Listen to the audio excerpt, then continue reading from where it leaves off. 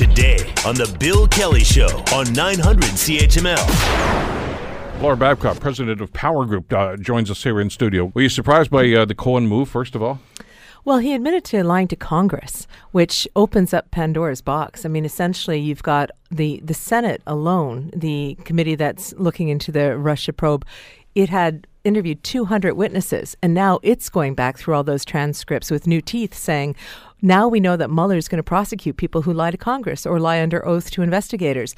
Now they can go back over all that testimony, which they're reportedly doing, see if anyone else lied, decide who else they want to talk to. And that doesn't even include the fact that the Congress is going to become a democratically run Congress.